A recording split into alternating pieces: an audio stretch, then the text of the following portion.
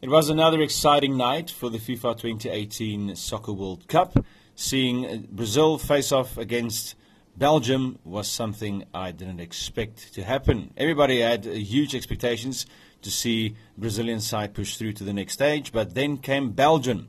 The Red Devils, as they call themselves, really outdid themselves on the playing field. Neymar tried his best, didn't succeed.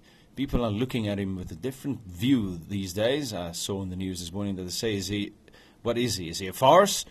Or is he really worth it to be the world's highest ranking paid player? I doubt that he is after this one, but hey, what can we say? So Brazil's on the way home, Belgium's pushing through. This afternoon it would be England against Sweden, and it would also be Russia against Croatia, hoping that the host nation will do something to make the people proud. And I mean, if they actually go through to the next stage, this would be an exciting World Cup to look forward to the end of things. So here's holding thumbs, looking forward for an exciting night of football. So I hope you as well will enjoy, and maybe all your expectations will be met. Cheers for now.